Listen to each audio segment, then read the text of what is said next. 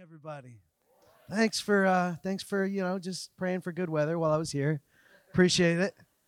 Glad you had the intercessory team making sure that it was nice and balmy for this prairie guy to visit, right? But it feels like home.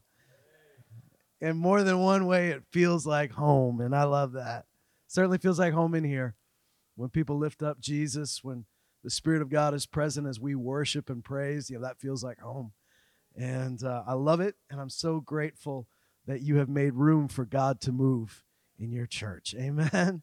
We're excited about what's ahead, even when we don't know exactly what's ahead.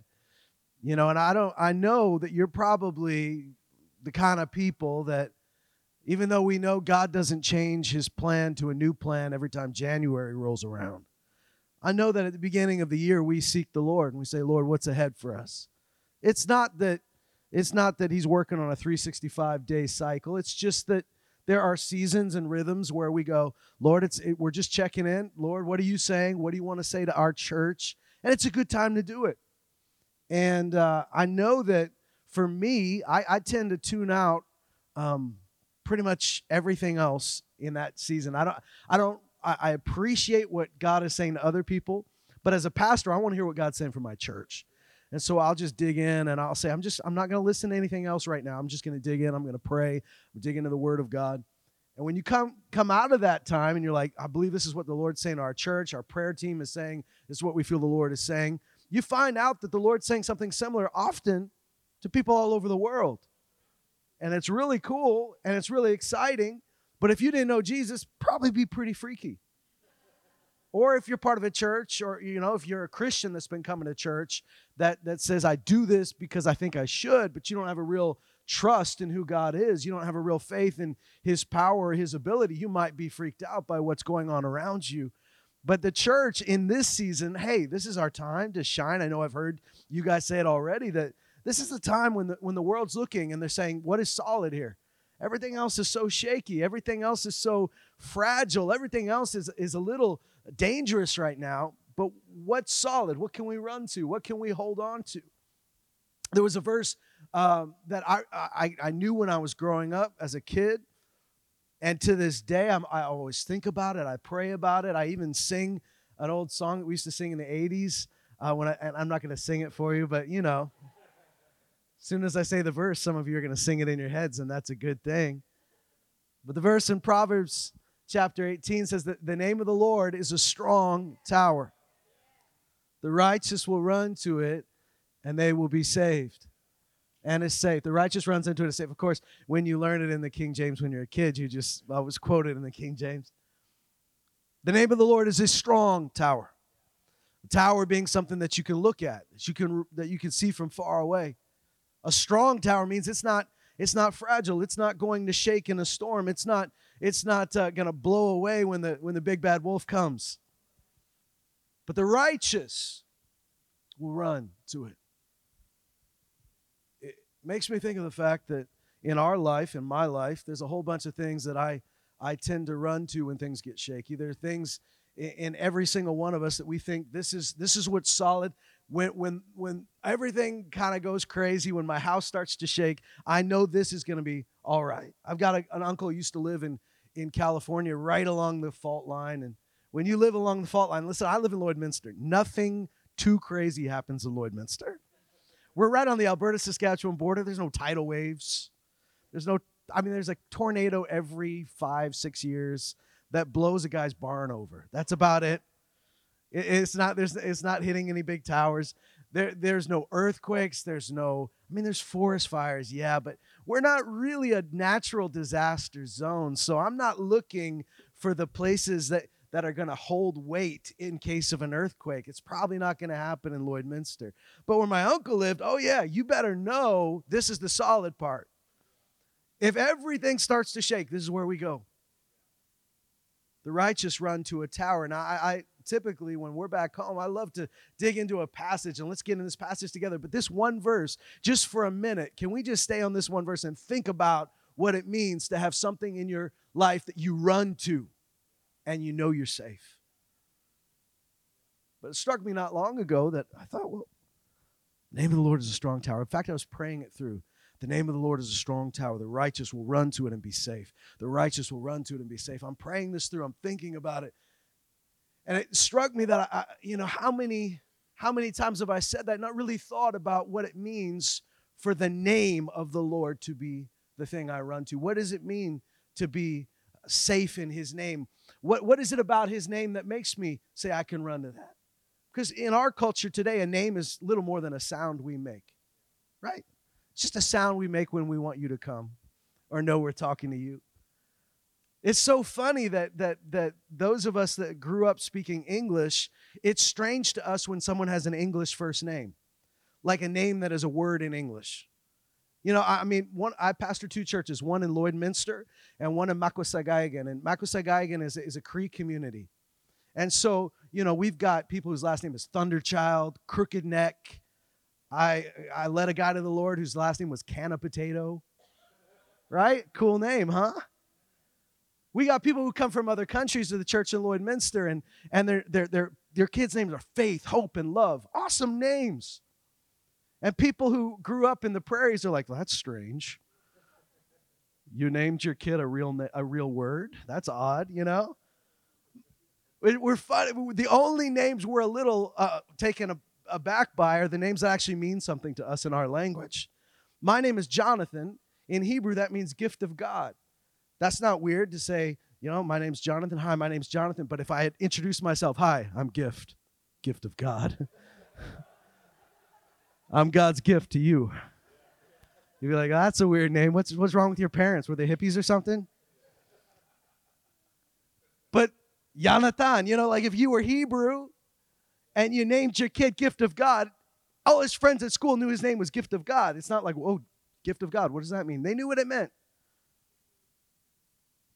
But when you talk about the name of God, you talk about who he is.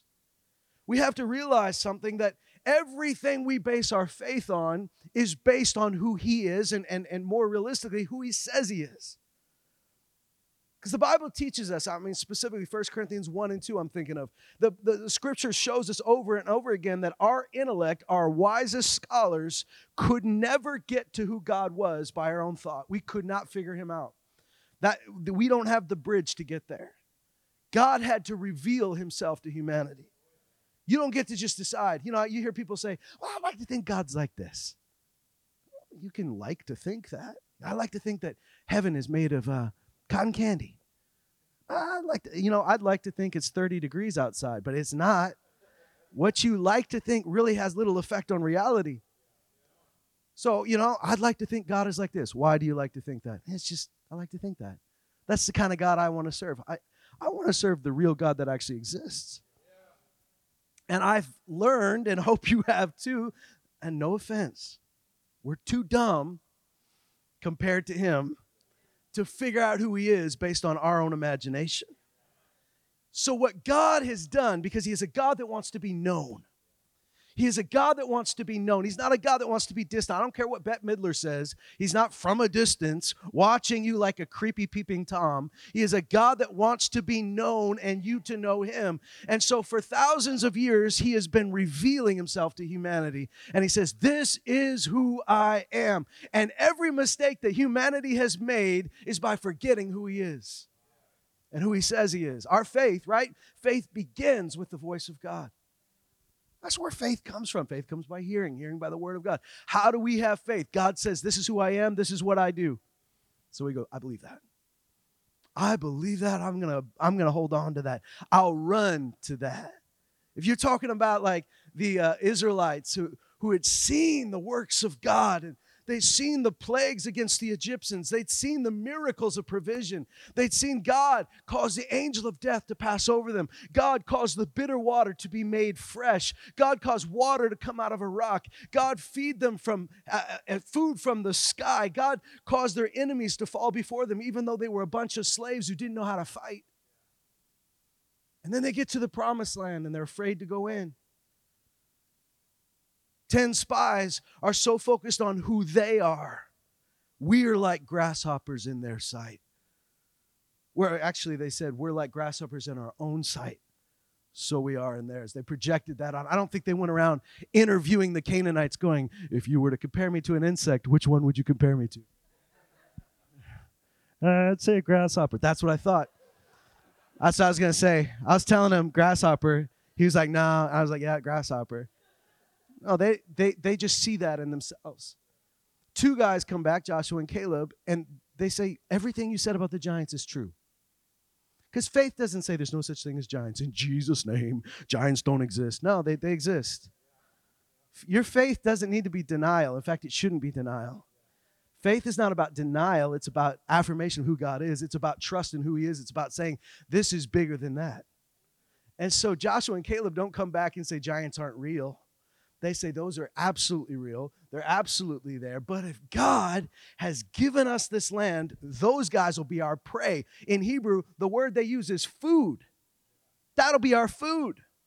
The very thing you're afraid of is the very thing that's going to provide for you. The very thing you're afraid of is the very thing. He says this is what God's going to do for us, because if he wants us to go in, he'll take us in. And when Moses was doing the post-mortem on the Israelites' unbelief, they turned down God. They walked away. If you look in the first couple chapters of Deuteronomy, Moses talks to them about why they couldn't go in. And he says, because you sat in your tents, God hates us. So he brought us here to die. You see, God hears what you say in the car after church. He hears what you say to your spouse at home, what you're grumbling on your worst day. Because it's often the things you're saying when you think no one's around that are the most truthful things, or not truthful in the sense of truth, like he sees truth, but the most realistic things. It really reveals your heart. And they say, God hates us, so he brought us here to die. That was the core of their problem. They didn't know who God was. They didn't believe who he said he was. He said, you are my firstborn. I'm going to be a father to you. But they still treat him like a slave master from Egypt. Because God hates us, he brought us here to die. Do you realize that your image of God, your reality of who he is, of who he says he is going to be the difference between you cowering and saying, I can't go in? Because this is a season, guys. This is a year, I'm convinced, where we're going to have to decide that what we believe is real enough that we're going to take a step of faith and walk into places that scare us sometimes, or that freak us out, or that shake us, but we know who God is and we know what he's promised, and we say, I can do that. I can go in. In fact, it's not about what I can do, it's about what he can do. He can do that. He can do that in this church. He can do this in my family. He can do this in me. So we go. You know, I think about that period of time between Egypt and the Promised Land, and how God kept revealing himself through these different opportunities where they got to learn something new about God. This was so valuable at the wilderness. They got to learn new things about God.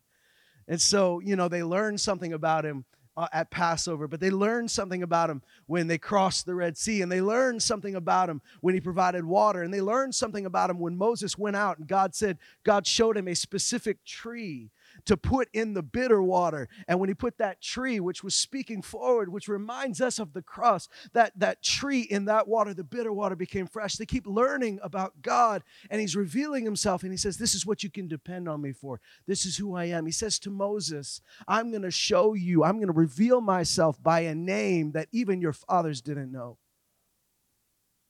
You know, when we look through the scripture and we look at these names that God has shown his people, I want you to think about what that means, right? I know some of you have done studies on it. You know, you might have it on your wall somewhere, these different names that God calls himself. You know, when we read that in Proverbs, the name of the Lord is a strong tower. I think you might notice in my Bible, Lord is capital L, capital O, capital R, capital D, because there's a couple different Hebrew words for Lord, right? There's the word Adonai, which means the boss. He's the guy in charge. But then there's the name of the Lord. We might pronounce it Yahweh. Sometimes we pronounce it Jehovah. Sometimes you take all the vowels out, Yid, Hey, Vad, Hey. Like you look at it. If you're a better Hebrew speaker than I, don't judge me today because I'm doing my best. For the sake of ease, we're just going to say Yahweh or Jehovah. But he says, this is a name. I'm going to show you a name even Abraham didn't know. And what does that mean when you tell someone this is what you can call me? Think about it. If you were a foster family and you were taking in kids, and you took in some kids who didn't have parents, and they come into your house and you take care of them, you give them a safe place. And they say, thank you, Mr. Smith. Thank you, Mr. Smith. Oh, you can call me Ralph. Okay, thank you, Ralph. But then there comes a point where you know you're supposed to adopt that kid. And you say to them, they're like, Mr. Smith, that was great. And you go, don't, you can call me, if you want, you can call me Dad. See, the moment you gave them that name of Dad, father, mother, you've changed the relationship, right? A name changes a relationship. You can call me Dad. Means now this is who I am to you. You can depend on me as a child depends on their father. That's who I am to you. And so when God says you can call me Father, it changes the relationship. There's ownership that's given. My son doesn't come to me every morning and says, Mr. Bounds, am I allowed to eat today? I say, well, Moses, if you do enough work, you can. If you earn your place, you can eat. No, he knows that's my dad. My dad provides for me. I can depend on my dad. He knows that there's love included in that. He knows there's provision. He knows that there's protection. He knows that when I call myself his father and he calls himself my son, that there is a relationship in that name, carried in that name. And so when God would give these names and say, call me this, he's revealing another layer of himself, and he's saying, you need to depend on me like this. This is who I am to you. And those names weren't cheaply won. Here in the Christian church in 2023, we know these things about God. We might sing these things about God, but what you know and what you sing doesn't mean anything until you start to believe these things about God. When I say, okay, all right, he's Jehovah Jireh, he's the Lord my provider. Oh, it helps me to know that when Abraham, the very first time, in fact, the only time that name is used is when Abraham brings his son, that God has said, you need to sacrifice Isaac before me. And he brings his son. He goes, there's no way God's going to kill my son because this is the promise. So he even says to his servant, he says, the boy and I are coming back. Brings him up. He doesn't know how God's going to do it. In fact, the New Testament says he believed in resurrection. So maybe he's like, God will raise him from the dead. I don't know how this is going to happen. But he brings his kid up, and he's like, I'm just going to keep moving forward with this. And an angel stops him. And when he looks in the thicket, he looks in the brush, he sees a ram that's caught. And he says, the Lord has provided a sacrifice. And he called God at that place, Jehovah Jireh, the Lord will provide. That name didn't just come because he's at home daydreaming about different things he could call God. It wasn't a cheap name. And what the beautiful thing about this heritage we've received, that Abraham is our father in the faith, that God says, God gives us the right, even though, hey, I didn't have to go through what Abraham went through. I didn't have to experience the trauma that he went through thinking he was going to have to kill his own son. And yet, God says, you can call me that. What I was to Abraham, I will be to you. I am the God of Abraham, Isaac, and Jacob, and I'm your God. When the Israelites are worried, like, God, you really messed with the Egyptians. I mean, there was a lot of plagues. Are you going to do that to us? And he says, I will put no plague on you that I put on the Egyptians. For I am Jehovah Rapha.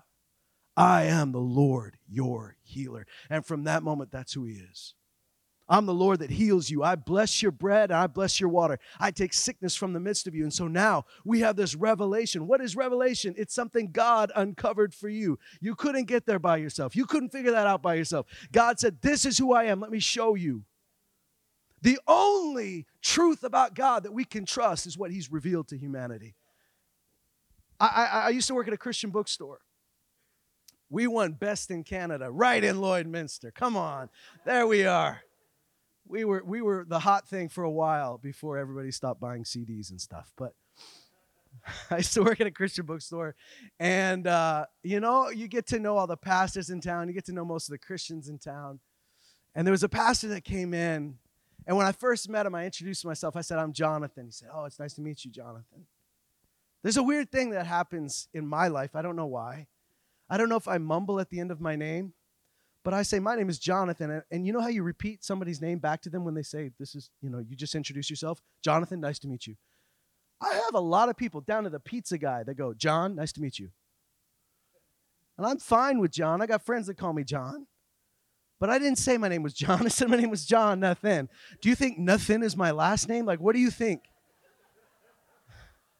Did I mumble? Did I trail off at the end? Is this a me problem? Because I'm noticing it a lot. Well, this guy gets my name right. Jonathan. Awesome. Sweet. Comes back. Jason. He calls me Jason. It's nice to... Jason, I need help finding a new Bible. What I should have done is right then go, oh, it's Jonathan. Sorry, second time meeting Jonathan. But I didn't, and that was my mistake, because now I'm Jason to this man. All right, and I'm working retail. You can't be a jerk. And I was young, and I wasn't as assertive as I might be now. So I'm Jason. All right, well, this is okay. It's just one guy. It's just one guy who happens to be a pastor in our community. But one guy... One day he brings in his kids. His whole family comes in. Nice little trail of ducklings coming behind him. He says, kids, and he's so proud to show them the retail guy. That's the guy you want to meet, right? The guy that sells you music and Bibles and stuff. And he goes, kids, this is Jason. And I knew, this, if there was a moment, this was my other moment to go, oh, no, it's Jonathan. Jonathan, I'm Jonathan. I could have even done it that way. I could have said, my name's Jonathan. Good to meet you. I left it alone, and now a whole generation thinks I'm Jason. A new generation thinks I'm Jason. I had to live with that. That was my new name to these kids, and who knows what, they don't remember me now probably, but, if they did, I'll tell their kids someday, there was a guy that sold me a Bible. His name was Jason. That just lives out there now. There's so much we think about God that comes from playing telephone, I heard from this person that I heard from this person that that's what he's like. I've known people that were so convinced something was in the Bible, and then they find out it was never in the Bible. It was in an old song or an old book they read, and they go, well, you know what the good book says? And you go, the good book does not say that.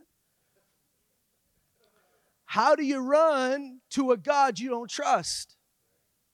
How do you run to a name that's not steady? So how do I run to the name of the Lord? Well, we just talked about two names. He said, this is who I am. Because a name is not just the sound. A name is not just a phonetic group of letters. A name is everything you are, especially in the time where the scripture was written. Your name was your reputation. Your name was your character. Your name was your authority. Your name was everything. And so we make, in our culture, we make the name just the sound we make when we call you. But in their culture, in their time, that the name, when you said, this is who I am, this is why the scripture says, a good name is worth more than most precious jewels. Like a good name that people would know who you are. And how will the world know who God is if they don't see it in the church, if they don't see it in us? How will they know where to run? Unless we're, like the Bible says, getting ourselves up on a high place and saying, here is your God. This is who he is. When he says in Ezekiel that I'm going to build a temple amongst my people, and I will be amongst them. I'll be in their midst. Then he says, I'm Jehovah that's with you. When he says in Jeremiah, my new covenant, I'm going to be the Lord, their righteousness. We get that name Jehovah Tzidkenu, the Lord, my righteousness. We grab onto that. And there are times when you need that. Man, when I am sick, I need to know the Lord is my healer. That's not just what he does. And this is why this is so important. Because a name is who you are, not just what you do. Right? If I can convince God to be good to me, then I could convince God to be bad to me. If I can change his nature by my circumstance or how elegant or terrible my prayer is. See, if you're unsure of who God is, you won't really pray in faith. You won't pray with any expectation. You won't hold on to him for too long or too tight because you know what? Maybe he's not like that this week, right? If we just say, well, I serve a God who does heal, or I serve a God who does save, or I serve a God who does deliver, and this is just something he does, but he doesn't necessarily always do that. That's not really his nature. He just kind of is a Vegas God. You roll the dice and see what you get. Then how can I run in a day of trouble? Because I can't trust him any more than I could trust everything else. I don't know everything God's going to do. I mean, there are things that are much higher, and so that's why we seek his will. That's why we say, Lord, show me your ways that I may walk with you. But there are some things that he's just straight up said, this is who I am, know me. And when you know that, then that's when you say, it is shaky, I'm going to run to a tower. I have to run to this. And the Israelites' great mistake is that they did not run. They didn't trust that the God who was who he said he was. A name means this is who I am, not just what I do. You can't change who God is. And that is the best news I've ever heard. Right? I can't change God. If I could change him to be better, I could change him to be worse. He can't get any better. He's perfect. I want you to read something with me in Isaiah chapter 9. Do you know, and maybe this will set you free, you can read Christmas chapters all year long. You're allowed to read this in March. Pastor Mike, am I okay? Pastor Brian, Pastor Adam, okay. Everybody says it's okay. Front row says it's good. We have snow, so I can still read Christmas stuff. You can read resurrection scriptures in September. You know, set yourself free here today. I love in Isaiah chapter 9 when Isaiah is prophesying to a king. Really has very little to do at the moment with the Messiah. They're not thinking that way, but he begins to prophesy about something far beyond the immediate problem. Isaiah chapter 9, he says in verse 6, for to us a child is born, and to us a son is given.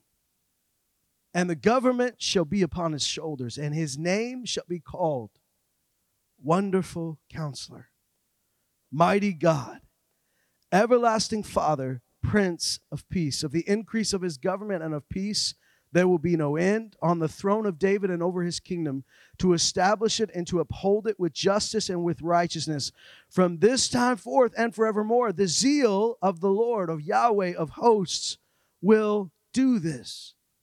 His name will be called, because it matters how you know Jesus.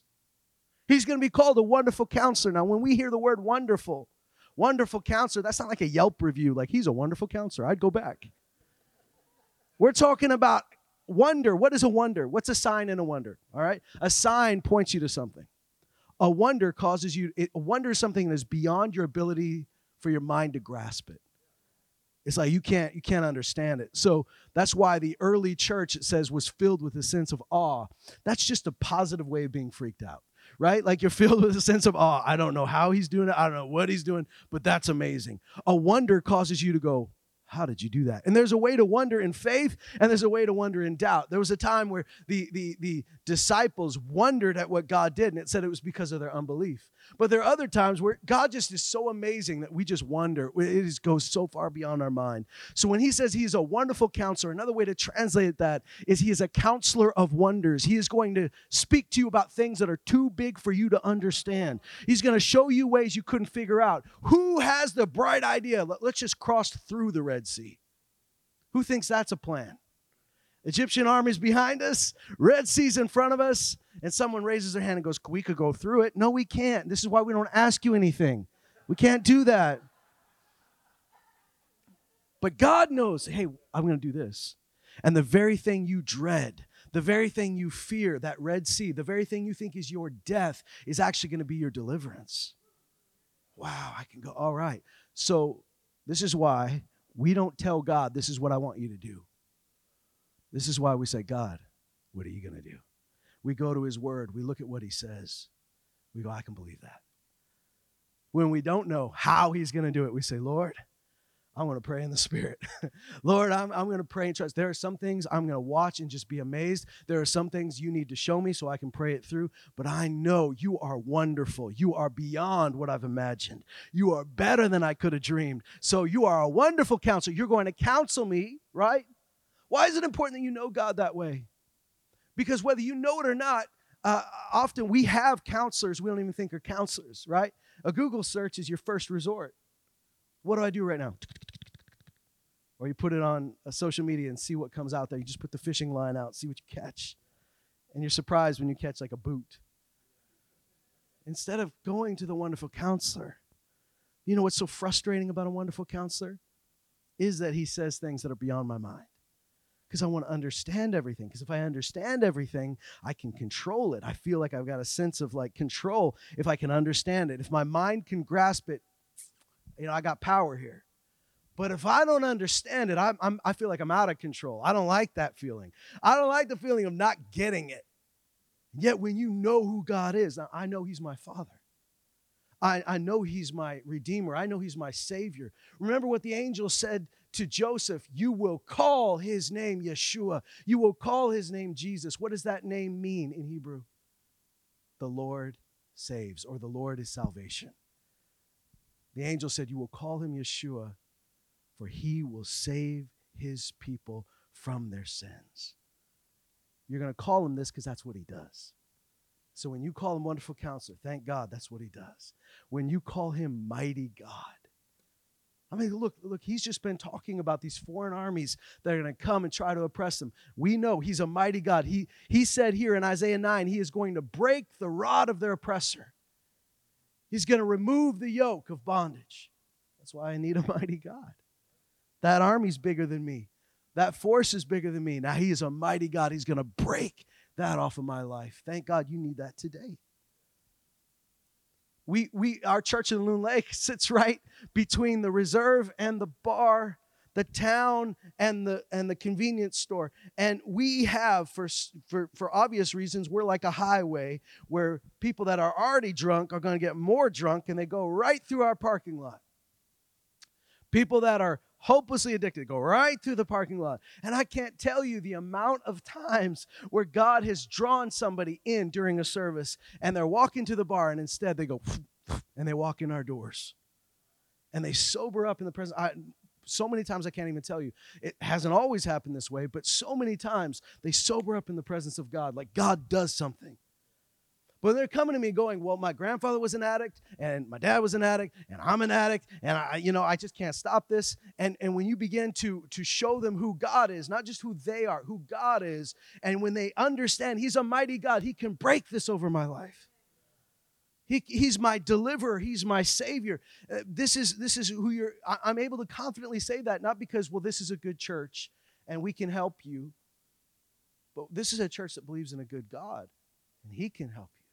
And he will, because that's who he is.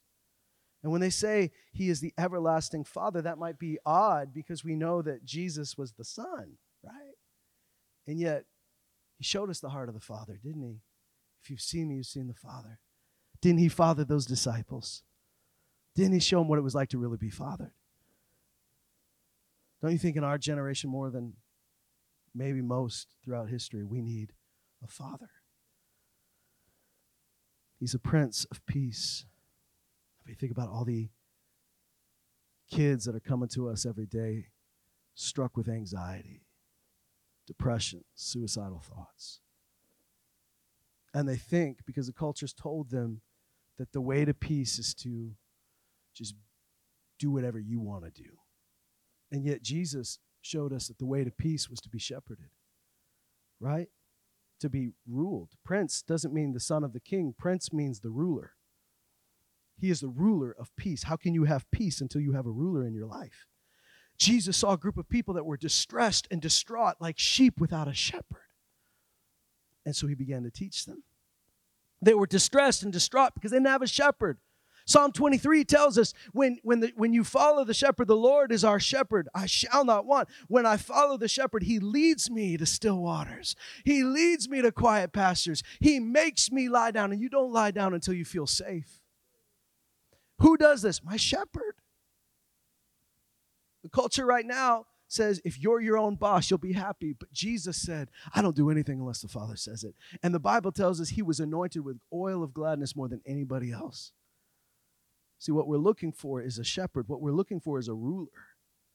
And that ruler's not us. So he's the Prince of Peace. There's no coincidence that it says when his government increases, peace increases. So here we are. Where do I run to? Because you know what? I got to be honest with you. I said that scripture over and over again growing up. I didn't really even think about what it meant. You know what I thought it meant?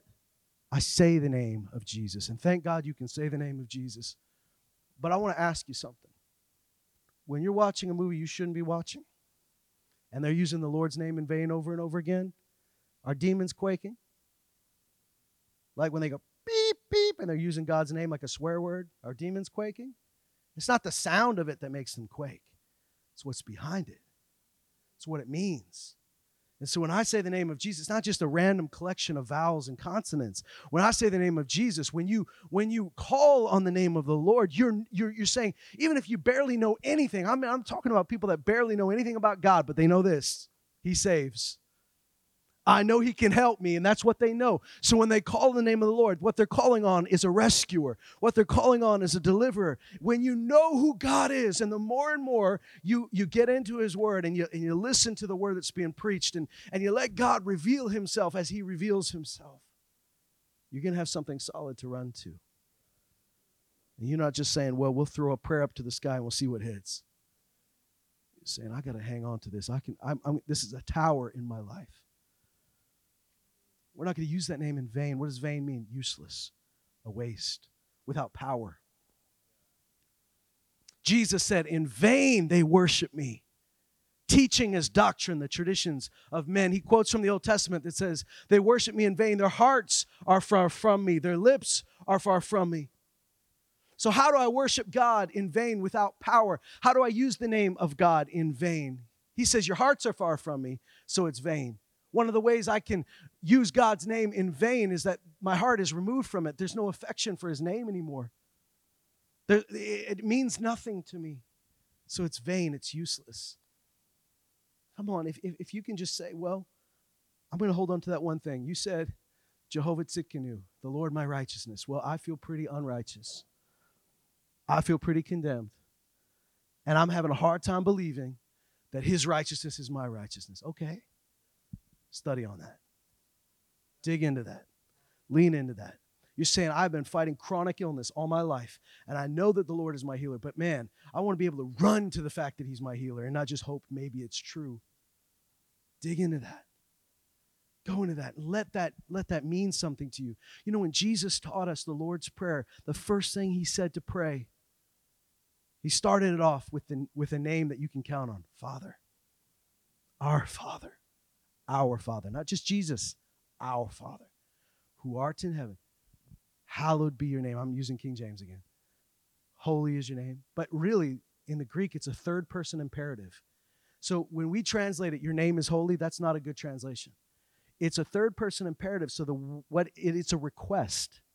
So the way it should be translated is, may your name be kept as holy. May your name be honored as holy. May your name be revered as holy. You're praying that people would see God's name as holy, as different. How can we pray that for anybody else if we don't first pray it for us? There's a tower we can run to in 2023. You know, you're here in Ottawa, you're surrounded by beautiful buildings that have stood the test of time. In Lloydminster, we got buildings that are like 100 years old. We're like, oh, that's an old building. We come out east, man, you guys got stuff that's like 400 years old. You go to Europe and they go, that's nothing. Those are baby buildings. Look at what we've got. And you look at these things, you begin to notice the patterns of what stands the test of time. At the beginning of the year, the Lord said to us, it's going to become real obvious what's real and what's fake. So you need to build what's going to last. Go back, focus on what you're building. What are you building? What foundation are you building on? What are you pouring into people? Because that's what's going to have to last. Because, you know, I don't mean to repeat what you've probably heard over and over again, but doing the church thing as a religious exercise is not going to have the power that the world needs right now. What the world needs are a people that know their God. Like it says in Daniel 11, that those that even though Satan rises up, even though his power seems to be strong, those that know their God will be strong and will oppose him. One translation says those that know their God will be strong and do great exploits. They know their God. And so when you call on him, you know who you're calling on. You see a tower from far away. It is not a shack. It is not something that blows around in the wind and the wave. It is something that is secure. It stood the test of time. For thousands of years, God has been showing himself. And he gives you the right to say, I didn't have to fight for this like Moses did when he stood over the Amalekites, held his hands up, and they won a battle. And after that battle, he says, the Lord is my banner. But he gave me that name and said, you can call me that. I'll be your banner too. Just like I was to Moses, so I will be with you. Man, can I hang on to that?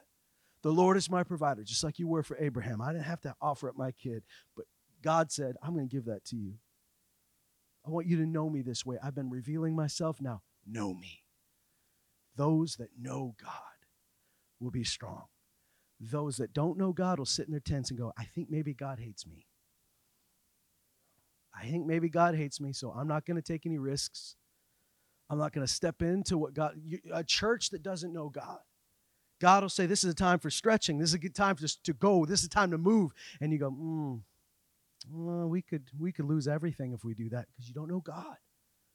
When you know God, it's not about you, it's about him. Today, let's run to that name. I think it's the church that is meant. We now bear the name of Jesus. Amen. We bear his name. We carry his name. We are those that are meant to show his name to the world. We're meant to exalt his name, to bless his name, to glorify his name. We're the ones meant to get on a high tower and say, here's God. And so the world is looking for a tower. They need to be looking at the church who's pointing to God and saying, here's your tower. This is your tower. Run to it. This is where we run to in day of trouble. Run with me. Let's run to it. I'd love for you to stand with me today. We're going to run to the name of the Lord. Amen. Thank you, Lord. I've served the Lord most of my life. I grew up in a pastor's family. I grew up with parents that lived out what they believed. I remember waking up in the middle of the night as a teenager, and I was in the basement. I could hear my dad upstairs. He didn't know anybody else was up, and he was singing and praying in the Spirit. I remember it so impacted me because I thought, he really believes this. Like, this isn't a preacher game. This is him. When they messed up, they'd repent. And when our life was shaken, we knew what to do. When my dad died, I was 22 years old. He was my mentor. He was my pastor. He was my father. I didn't know what to do. Our whole world was shaken. We had 2 churches without a pastor. My mom said to me and my sister, kids, we're going to run to the presence of God. We didn't know what to do, so she said, we're going to run to the presence of God. So we went. And we went where a group of people we knew and loved were having a conference. And we just said, let's go there. We don't know what to do, but we know where to run to. I said to my mom, when my dad breathed his last breath, I remember that moment. Because I was looking at him. I saw him breathe his last. But my mom didn't. She was looking away. But the moment he stopped breathing, she couldn't hear it. It's not like the movies where the heart monitor just goes beep. But she knew something happened spiritually. She went like this. She said it felt like something, her heart was being ripped apart. And I turned to my mom and my sister and I said, you know what? Our God is a father to the fatherless. And we are not fatherless. He said he's a father to us. And he is a pastor to us. And he is a shepherd to us. And so we just ran to who God was. And it was at that set of meetings I came. I had people in my life saying, you get the grace is on you to pastor that church. And I said, no, I'm not going to do that. I don't want to be a pastor. That's not my call. I want to go live in the woods and write books or something. Like, I don't want to get in front of people and talk all the time. I don't want to I'm not a pastor. I knew the cost of being a pastor. And if you know the cost of being a pastor without the love of being a pastor, the love for the people, the love for God, you won't take the cost, right? People won't pay the cost until they know the value. And so it was after that conference, I got so full up with God. I still didn't know what to do with my life, but I was so full up with the Spirit. There are things and answers I was looking for. I had questions. And there are answers you will only find in nearness. You know what I mean? Like if somebody asked me, there was a point where I had such peace about everything I'd asked. And if someone were to ask me, well, what are the answers God gave you? I don't know that I would have been able to explain it to them, because it started here in the nearness of God. And I was coming back from that conference. I was on a flight from Houston to Edmonton, a red-eye flight.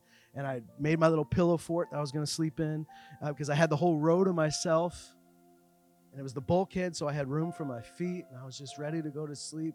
And in that moment, my eyes opened. I saw a vision of the people God called me to. And I felt like my heart just got caught on like it got pumped full of like 3 times as big as it was. And it actually almost hurt, but it felt so good because I felt a love for people. I felt a love for those people in Loon Lake that I'd never felt before. The love for the people in Lloydminster, a love for the people in some of the missions areas that we'd gone to. I felt a love, and all of a sudden it made sense. This is why Dad did what he did. And it all began with my mom being so steeped in who God was that in the moment of our greatest shaking in life, that was the worst thing that ever happened to me, by far. And in the moment of greatest shaking, we knew where to run to. If we didn't know who God was, we'd run away from God, which is what happens, right? People say, God, why'd you do this to me? God, why did this happen? You hate me, don't you? They don't know it's not God that did that. It's God that's healing you. It's God that's restoring you. It's God that's redeeming. It's God that's reviving. It's God that's building. It's God. It's all of that. And so if you don't know who God is, you start to make up this theology of coping theology that'll keep you out of God's promise. But instead, you got to be people that know God. Even when you don't know anything else, you know God. Like Abraham, I don't know where I'm going. I know you. That's enough. I know your word. That's more than enough. I know your Spirit. Oh, he confirms it. I am your child. Today, if there's anybody that right now you are in a time that the world would say it's a time of crisis, just go into your turtle shell. Retreat. Maybe you feel the urge to retreat. Maybe every instinct in you says to run away. But you know, because you've been taught the word, you know who God is, you know you've got to run to him. You know you got to run to his name. Whether you're sick this morning, whether you are under the weight of condemnation and you need the reality that Jehovah is your righteousness. Whether you are saying, I don't know how we're going to get to next month. There are things we need provision for we don't have, and you need to know Jehovah Jireh is your provider. Whether you're the one who's saying, right now I feel very alone, and you need to know Jehovah amongst you, Emmanuel, God with you, that God is not just watching, he's with you. If you're feeling alone and you need to know God is with me right now, let's run to the name of God. And I want you to put that before the Lord right now. Let's run to his name. I want you to stop standing still. I want you to stop running away, and let's run to the name of the Lord. Lord, you are able to do exceedingly abundantly more than I could ask or think or imagine. God, you're not just able, but you are willing, because I know that you don't just do good, you are good. You don't just act like a father, you are my Father. And today, if I feel like an orphan, I know I'm not an orphan. If I feel like I'm all alone, I know I'm not alone. If I feel like Hagar in the middle of the wilderness, I know I serve the God who sees me. I am seen by God. I am loved by God. I am saved by him. And I'm going to choose I'm not going to cope and self-medicate by going and trying to do the things that soothe me for a bit. I'm going to go to the Savior. I'm going to run to the fountain of life. Jesus said, I'm the living water. If anyone wants a drink, let him drink of me. So, Lord, I'm running to you and I'm drinking. I want you to receive that right now wherever you are. There is a healer. There is a Savior. There is a Redeemer. There is a God who counsels you. Maybe some of you are in the middle where you need to make a major decision, and you need to know that God is your wonderful, Jesus is your wonderful counselor. He's given you the Holy Spirit who will lead you and guide you into all truth. You're my counselor, Lord. You counsel me in ways that are beyond my understanding. Hang on to it. Run to it. Lord, I thank you that right now your people, as they run, that your tower would be visible through the fog, that your tower would be visible through the blizzard. Lord, that they would see you. You're the banner over them. Lord, that their friends would see you, that their neighbors would see you, that they'd say, there is a God here. There is a God in Ottawa. There is a God in Canada. There is a God we can run to.